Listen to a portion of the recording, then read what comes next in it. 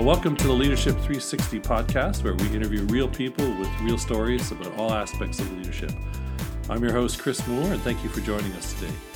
On today's podcast, my guest is Shahid Wazeed. Shahid is the CEO of Top Talent Media Inc.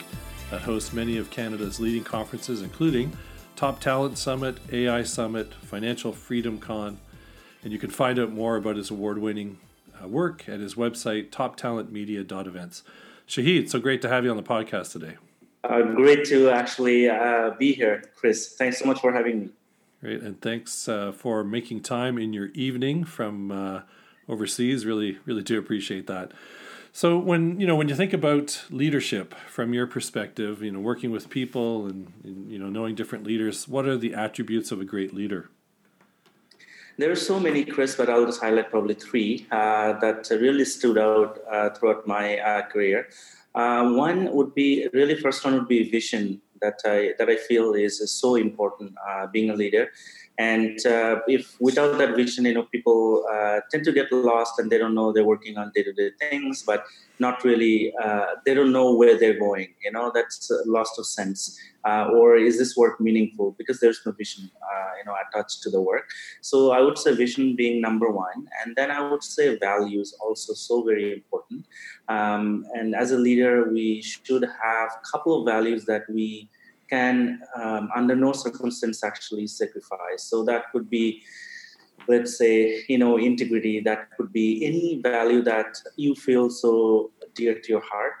And those values, our direct reports should know that, or the people that we work with.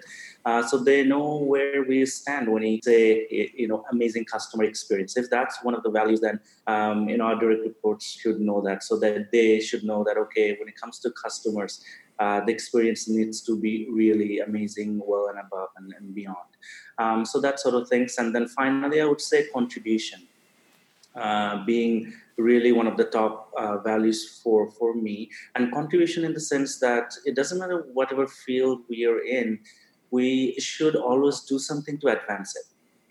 In terms of knowledge and in terms of expertise, and anybody can relate to. Sometimes, we just work because, it's a day-to-day, same thing year over year. But if we really look around, and that's what really struck me, and I would just give a very simple, example from the auto industry. Every year we have a new model, right, from every manufacturer, and whether it's the design improvement, whether it's speed improvement, right, whether it's safety improvement, whatever it is, but there's always something better next year, that's coming out than last year. But when you look at so many organizations today, it's the same year over year. So many organizations today in 2020, they have the same policies, they have the same way of doing things, just like 2019. So that's what really struck me when I was working in corporate world, is that I would always have to do something personally, something to, improve the work that I'm doing, and also for the work of my direct reports. So these are the three really high-level values that I always, held dear to my heart. Yeah, it's so important, and thank you for touching on that, because values are something that we have inherently, that we're from our family of origin or our context or kind of, who we are inside. And when you stay true to those things, but more importantly, when you show people those consistently over time, then it's much easier to understand you. And when we understand people, it's easier to work together and get things done. So thank you. Sure. Thank you for sharing that. So what, for you in the different contexts that you've been in, what have you learned from great leaders? I think number one thing that I learned is that they're really master of, creating an environment for their direct reports where they can thrive. That is so important. Sometimes I've also been in two different situations where I've seen it, that sometimes, let's say two camps of leadership. So one camp could be, really, it's all about me, right? I want to do this, and end of the day, although you being direct report, you're contributing, but end of the day, all the accolades and everything will be for me. That's one camp. Right. Of course, me type of leadership, and then other leadership is they really understand the meaning of it, and it's about their people. It's about It's about us. It's about what can I do as a leader to create that environment for you, so you can thrive within that work. And they don't dictate the specifics of work, and that is so critical, because when we really dictate as to, hey, you should do this, it's just like parenting. So, if your child is 6 months old, obviously they don't know any better. So you can say, hey, don't go there because you're going to, fall, right? Right. That type of leadership, is no good with adults, because if you hire somebody, and I think Steve Jobs said it very right, one of the sayings is, you can't dictate to adults like how they should do things, because you're hiring them for their expertise, right? So if you don't give them that freedom, saying, okay, you can give them the vision, that's one thing. Obviously, absolutely, being a leader, you should have the vision. We touched on that. But once you give that the vision of the area where you want to take the field, but then if you dictate the nitty-gritty things like, okay, this is exactly how you should do this, then you're really dictating, then you're not honoring their expertise, for the which you hired them. And that's one of the very tiny, very subtle mistakes that I've seen, leaders make in my career anyway. But one example that I would give, very recently, both of my leaders actually gave me that that space freedom. And that's why, Chris, you would probably know, when I was at the City of Edmonton, I was able to do so many things so fast, because Right. I had that environment. And one leader particularly, he just said, I trust you, I trust your expertise, you are best in what you do, so you just tell me what is it that you want to do, and then go ahead, type of thing, because you know that area and I don't. That and it comes with humility. You see, Right. sometimes if the leaders think, okay, I know everything as a leader, then it will block you, right? Because you really, once you really stand in front of your mirror, you don't know everything in your field. So it's about that humility to say, what, I really, yes, I know certain things very well, but also there are certain things that I have absolutely no idea about. And that's why I'm hiring this person. I hired this expert in this particular field. So now let me create that environment so that person who's really expert in that field can really thrive and help the organization move forward. So I think I would say, these are the some of the things that I have learned from both camps of leadership. That's great. And I know, because I know your story, and one of the reasons I want to talk to you is that I know that you've been in that position where people have supported you and trusted you and allowed you to do what you do best, which I think for you has led to you doing other things, right? Yes. And as a leader, we need to hold people kind of in our open hand, so that they're free to do what they need to do, and not try to clamp them down and get them to do one thing, or one thing only, or how we think about it. And my experience has been, and I've told people before, as a leader, I'm only one person with one mind.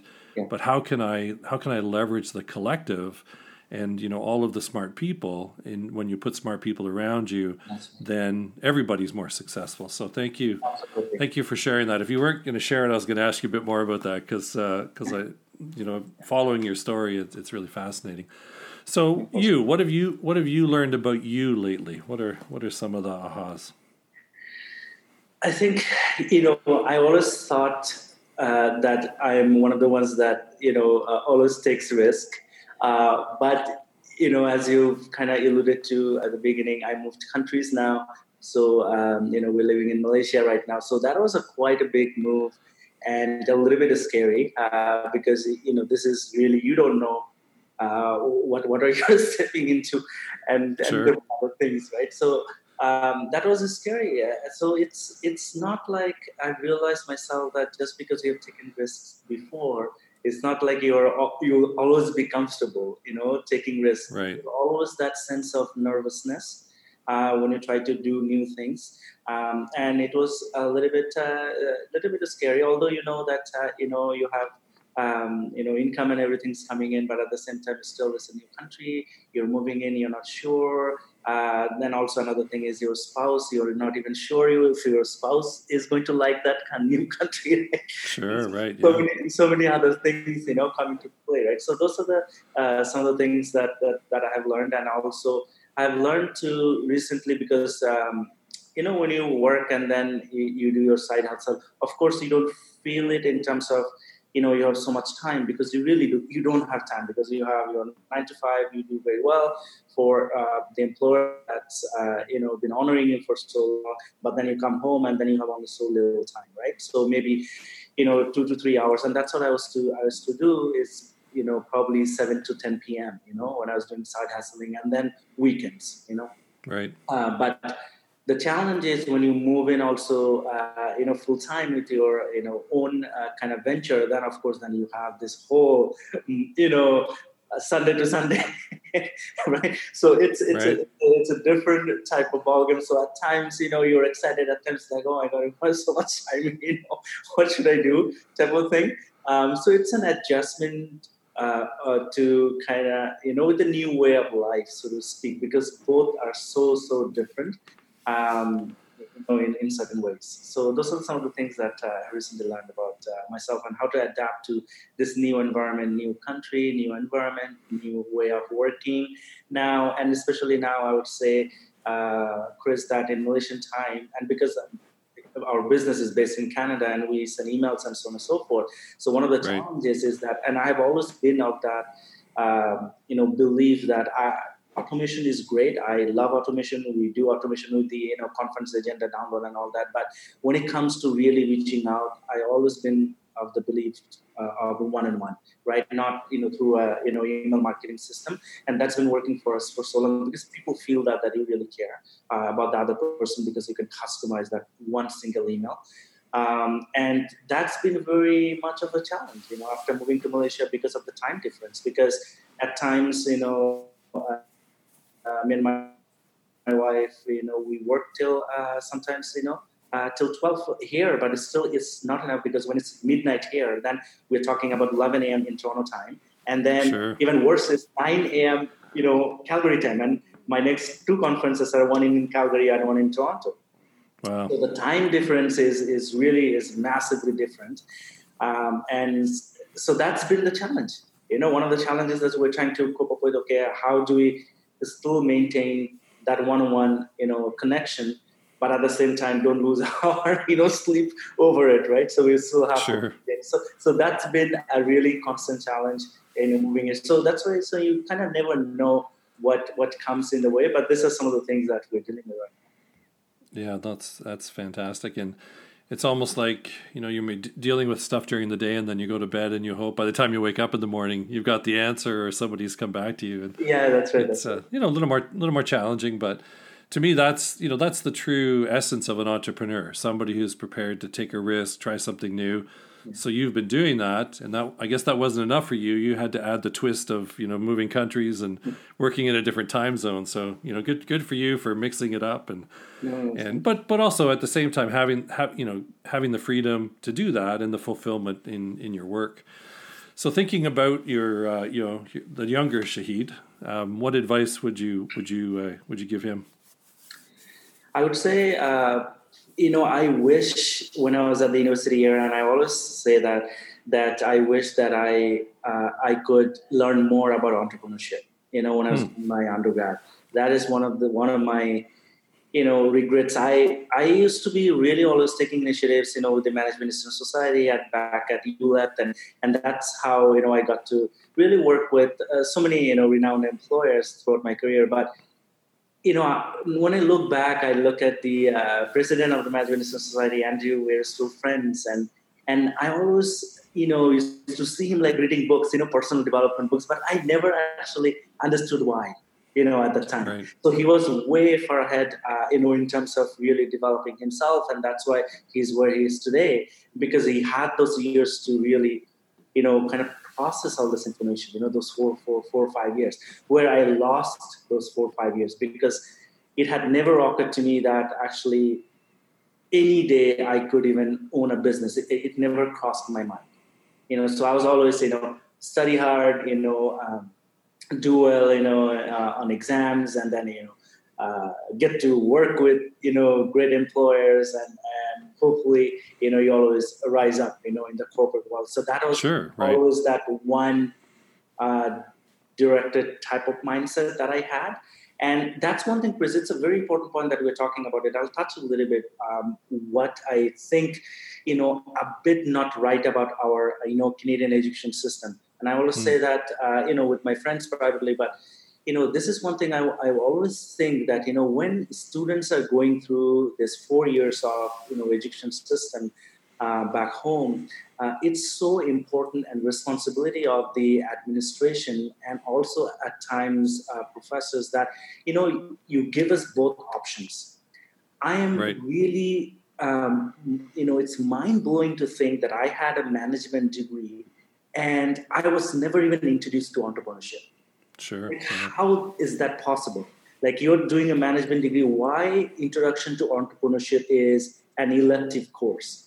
Like, it can't be in 2020. You can't go to entrepreneurship as an elective course, right? As a management or as part of the business degree. So you look at, all the business schools that we have. So we have to ingrain this, that at least give both options and then let this, bright minds, make up their minds, like which one is right for them. But if you just always, push that, okay, this is one direction because these are the co-op employers, this is what they want, and we're, changing our, syllabus because of, your placements that you may have. So you're really pushing all these students into one direction that, the bright ones or the brightest ones will figure things out. Like Andrew, for example, I talked to you about, like, he already knew that he had to, kind of round himself, and he used to study all this, Dale Carnegie books and, all this personal development. But I didn't even know that I, had to even venture in that area. So folks like me, for example, who kind of, go through the system and they feel like, okay, that's probably the right because you don't know any better. I think those folks are being disadvantaged, at some point through our university years. So this is something, it's something quite, dear to my heart, that this topic is so many people may be losing out, those university years. My next question is, so what are you going to do about it? I feel that there's something, something cooking there. And because you've, since you've been doing your own thing, you're out on your own, you've probably read more of those books, and that a lot of the leaders, a lot of the entrepreneurs, people that started things, companies that we know of, a lot of them didn't even graduate university. Right. So there's, it's, the point that you raise, I think, is really, how can entrepreneurship be introduced as core, not as an option, and give people those options to, to understand and to choose. So what have you seen and experienced in terms of fear and courage and leadership? And I ask the question because I truly believe that the leaders who do the right thing or get the right things done or just pursue what they know is the right thing to pursue, do that because they have courage to lead. And but there's some people who believe that you should have fear and courage, kind of two sides of the coin. What's your perspective on that, and what's some of your experience with that? Absolutely. I think it is so true, because when you're doing something new, it's always that feeling that you're not sure if it will be successful. So that fear is there. But at the same time, whenever I used to take a lot of initiatives back at work, I used to think that, this is for advancing and it's trial and error. And if we don't try, we don't learn. And the thing is, there is no way we can innovate without, trying new things. It just never happened. And that's one thing that people sometimes don't understand. They think that, we'll just improve things. It'll just happen. It'll not happen unless we try new things. And with trying new things, some things will work and some things will not work. But what I've seen is that, in my case also, over 80% of the things will work out. And it's only a few things that don't. But in our mind, perhaps, we think that 80% of the times will fail. And only 20% chances that we're going to succeed. And that's what people's, probably so many folks. Because they're so overwhelmed with the fear that maybe perhaps, and you raised one good point, is that perhaps, through the childhood, through the university years, maybe something happened and, that fear is always there, that they tried something new, it didn't work out. So probably they're carrying that baggage with them, saying that, hey, I know from my personal experience that, I try these things, and most likely I'll fail. So it's better just not try, because I'm going to look foolish in front of my boss and my colleagues and so on and so forth. That aspect is there as well. And then courage is, of course, when you have that sense of contribution, sense of vision, then I think courage comes with it. Because if a person really feels that I want to, that's the thing, all the professionals, it's about whether or not you want to maintain the status quo or you want to contribute. There's really no third option. Because, university is like what we are taught. Really, it's very basics, how to learn, how to do certain things. But when you go into the, work world, 80% of the information we learned is obsolete anyway, right? So at that point, you're really learning on the job.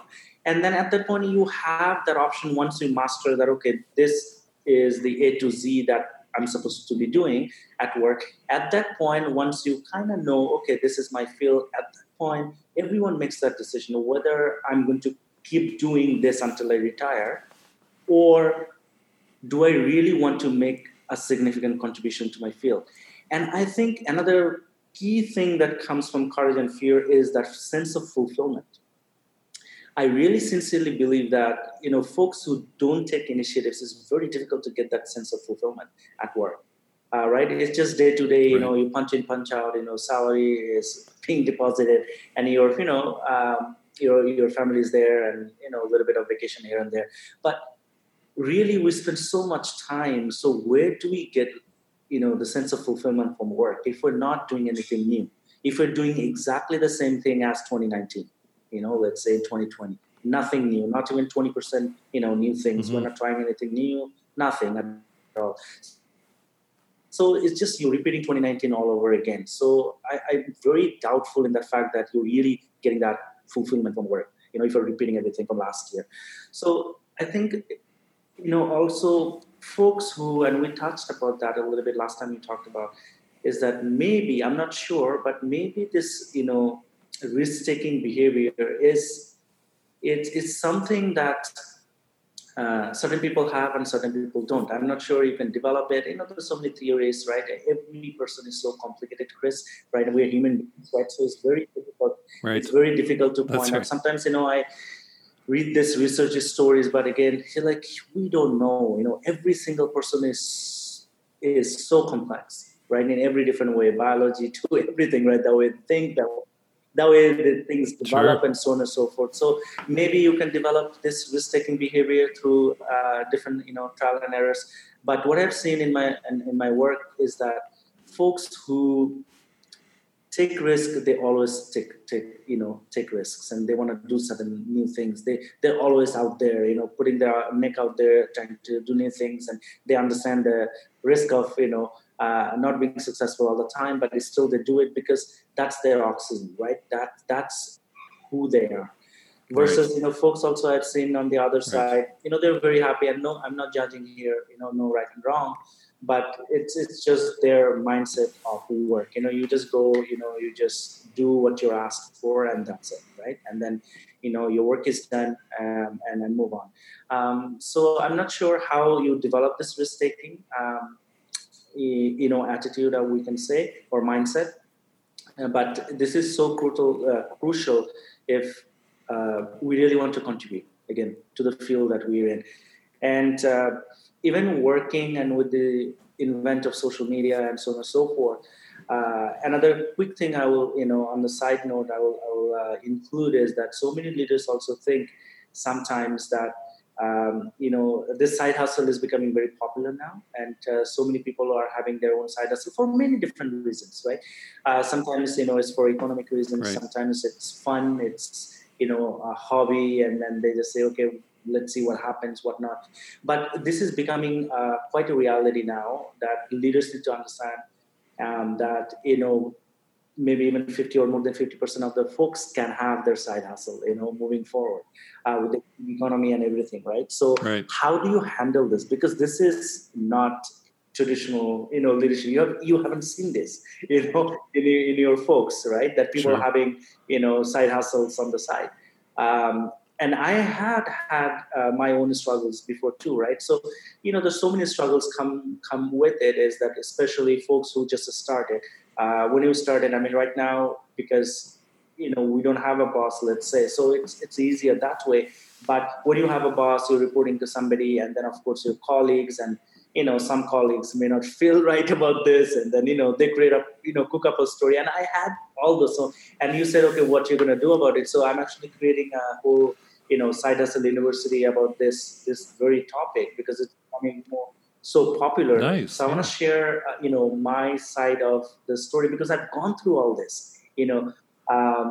Colleagues cooking up stories, and then going to the branch manager, sharing that story. Look, what Shahid is doing, maybe, it's crazy thing, right? So we're talking about back in 2013, right?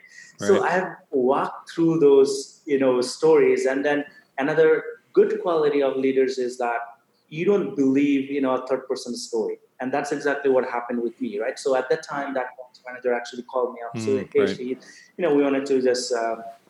talk about it, right? So we talk very freely, very openly. So he said, what is it that, this side hustle all about? Because he also didn't understand. So I said, I actually started hosting a conference in my field, because I want to advance this field. I'm so passionate about it. And the benefit, I told him that, going to this conference where 20 different experts are coming from all over North America, and I'm the host of it. Don't you think that I'm going to walk away from so many new knowledge that then I will get back?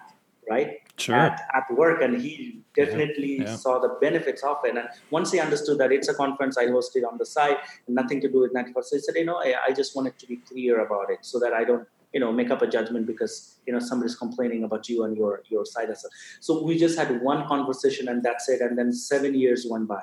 Nothing, because he understood that, right? But again, people will go through these struggles. Like colleagues will cook up stories. There will be always somebody, right? And then if your leader is not mature enough, or is not of that, every leader is different, right? Then you may have a really bumpy road. You don't know, right? So these are some of the struggles that people will need to, kind of go through. Some will be favorable, others may not find favorable. Depends on who they have as their leaders. Well, I appreciate what you're saying, because I've been thinking about that recently, and the whole side hustle. It's more along the lines of, how can we help corporations and leaders in corporations understand that it's okay, and not just okay. I think, if you have an employee and they have a side hustle, it's not a distraction from their work. It actually shows you that they have a whole other set of passions and, drivers. And so, how do we support that? And I have a feeling I'm going to see that on one of your top talent agendas coming up in the future. Or maybe it's whole conference on the side hustle. No, for sure. And that's the thing. That's why, we just, we created that Financial Freedom Conference. That's exactly based on this. Sure. A little bit of like, how do you create that sense of, financial freedom that you have? It can come from your work. It can also come from your side hustle. And, everyone's story is different, Chris, right? And then there are so many different ways to, get what you want. And that's another thing is been so fascinating to me, learning from different people and their stories, and exactly what you're doing on this podcast. Very soon you will see that, so many people are so successful in so many different ways, so this is really exciting to kind of see what's in the store for, folks who want to try new things. Yeah, absolutely. Any final words of wisdom to people listening? I would say, it's always trial and error. I would say, I would say have a dream. It's sometimes not so much talked about, but have a dream or vision of life also outside of work. And one of the main reasons, we moved out again, to Malaysia, because we used to travel a lot and used to love it, different countries and so on and so forth. So really the vision of life that I had, when we'll be reaching 40 and beyond is, travel more, right? So that was one of the goals that we had. And so if you have that vision also, then you can work towards your life vision, just like work vision, So have a vision, whatever that is, however way you feel that it brings fulfillment to you. Because at the end of the day, if you're happy, and that's what I love about Gary Vaynerchuk is he's really been teaching this lately, is that just be happy, whatever it is, that makes you happy, right? So figure out what makes you happy, and, whatever that is, then start working, towards that goal. And hopefully, you'll find that fulfillment and happiness in your life. Well, fantastic words of wisdom, and it's a big world, so there's lots to see. So Shahid, thank you so much for being on the podcast, and thank you for being a risk taker and doing the things that you do, and creating opportunities for people. So great to have you. Okay, awesome, Chris. Thanks so much. So this has been Leadership 360 with my guest Shahid Wazeed. Join me again for more inspiring stories about leadership from real people. The Leadership 360 podcast is sponsored by The Leadership Academy, your trusted partner in leadership development from coaching to consulting and on-site facilitation. Please visit our website, theleadershipacademy.ca.